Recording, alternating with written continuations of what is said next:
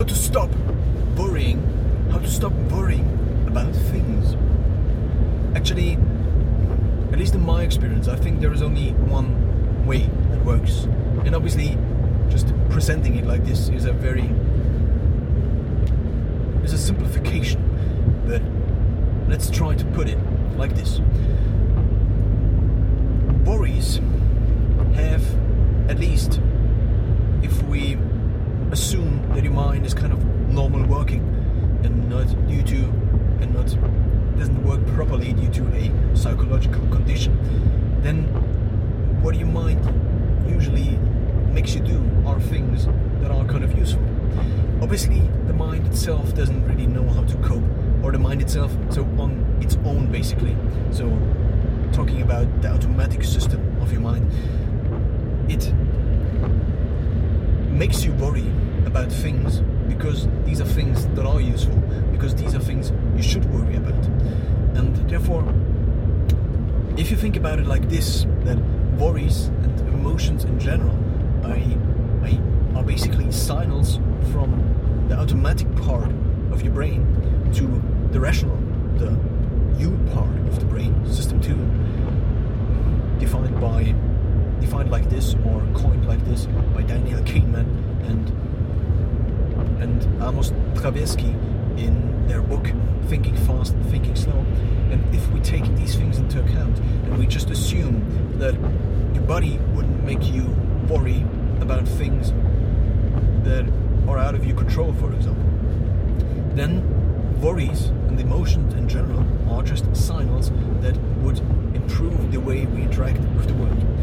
Obviously, the problem is this, that evolution hasn't designed System 2 in a way that it is able to cope with today's environment, because today's environment is kind of different from what evolution has optimized for.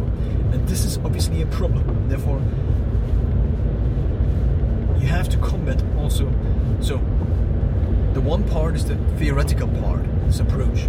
The second part is realizing that this approach obviously doesn't hold true for all occasions, because the automatic part of your mind isn't as well designed and isn't always smarter than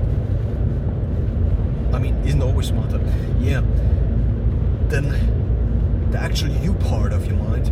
And therefore, assuming that the automatic system always knows best is also kind of wrong, because you obviously also can influence the automatic part of you, but that wasn't so much the point. The point is much more that it wouldn't make sense to always trust your gut, because your gut as a symbol, as a metaphor for all of these different things the automatic part of you makes you do.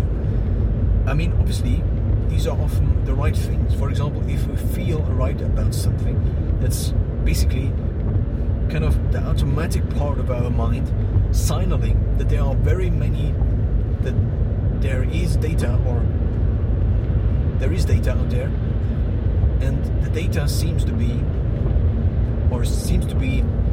best interpreted in a way that we feel good about a certain situation. So if we go somewhere where we are familiar, then that's something we are familiar with. That means, for example, in evolutionary terms, that if we are familiar with something, then, for example, if we eat familiar food, this means just that the body has already had time to experience the effects of this food, and, for example, finding out that it didn't kill us. And that's something that's very useful. This means if something seems familiar, if something feels familiar, has a good feeling, then this is something that's valuable, because in the evolutionary perspective, this means that it at least didn't cause any harm, and that's already also a benefit. So now, worries in general are kind of negative emotions about the future that kind of, I think, are designed to make us act. And what I've often found with myself, but also with other things, but it's not that I draw from many sources right now. It's not that I make this up completely, but let's just forget this sidelined thought. So back to the main thought, I guess.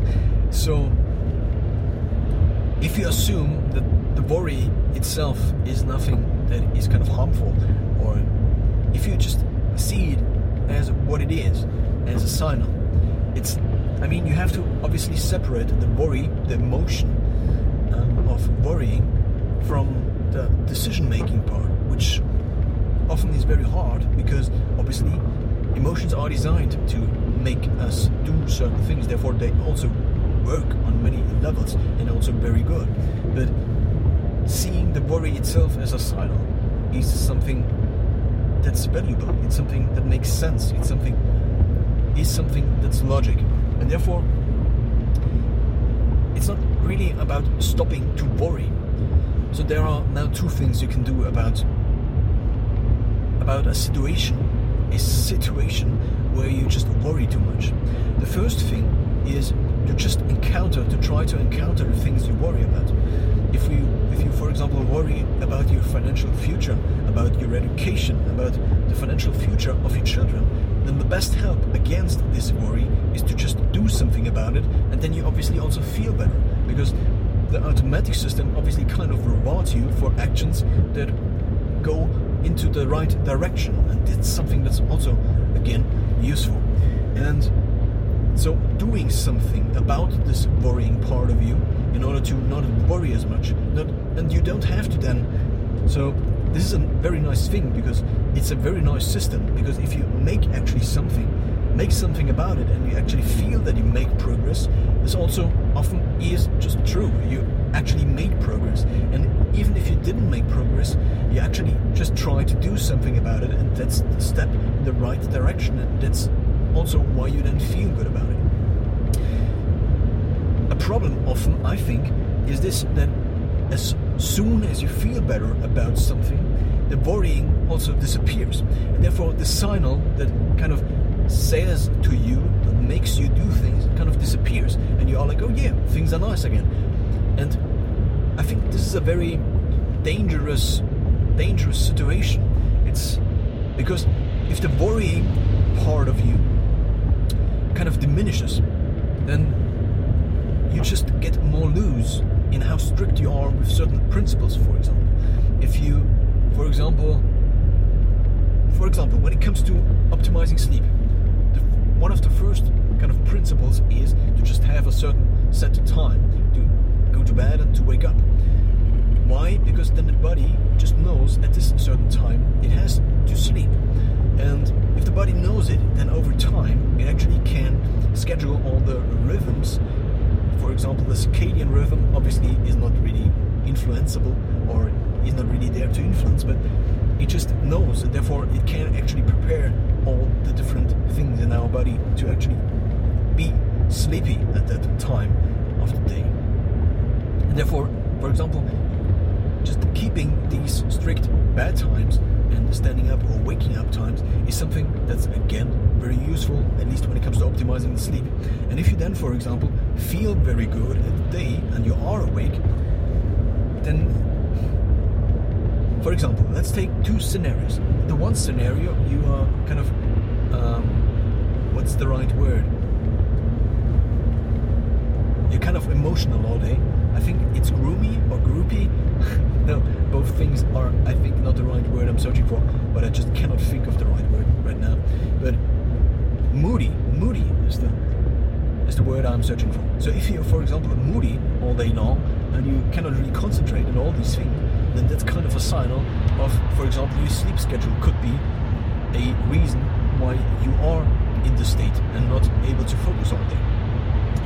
And in this state of mind, the importance of a strict sleep schedule in order to optimize your sleep is something that, in importance at least, kind of hits you in the face. But if instead you are focused at the day and you can sleep at night, then you are like, oh yeah, it's just a given. I can basically stay up as long as I want, because I just don't have to care about these things, because I'm always awake. But what you forget then is that, or what one tends to forget often, is that all these things, all these benefits you are enjoying now, are just a result of you being strict in the past with all these rules, with all these principles you make up in order to optimize your life. And this is where the worrying part becomes kind of worrying. If the worrying actually disappears, I mean, it's obviously is a very nice thing, because then you are just better when it comes to mood.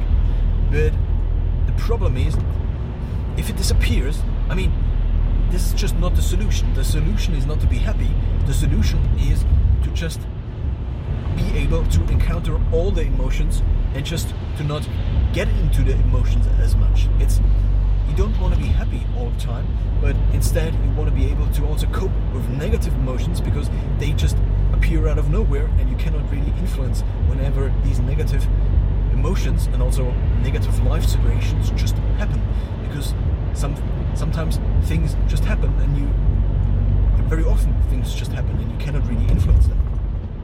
Therefore, the solution is not to be happy all the time. The solution is not to live in paradise all the time, but the solution instead is to be able to cope with all the different situations. This can mean being happy, so coping with the emotion of being happy, and maybe try to regulate the emotion down a little bit, because you know that I actually just stuttered, which is something I usually don't do. But if you just see emotions as signals, and also worrying as the signal they really are, then they become much more of a tool. And if you then have also the tool available to just cope with these emotions and to just act regardless of your emotions sometimes, then this is something that will maybe stop the worry. So as a final result, in order to stop worrying about things in the future, you can either try to do things that go into the right direction and actually diminish the worry, or you just leverage your ability, or just try to up your ability to cope with stress. There are many different things you can do to cope with stress. I mean, obviously sleeping better, eating better, but there are also very simple things like just inverting the proportion, for example, of inhaling to exhaling. This can mean that if you just exhale longer than you inhale, proportional, so the proportion of the time, this just calms the body down, because it actually slows the heart rate down, and therefore you just become more relaxed just by acting, just by doing these things, just by using these methods, these skills. And therefore, how to stop worrying is not really a guide to never have to worry again, but it's much more a guide how to cope with worry, with the emotion worry.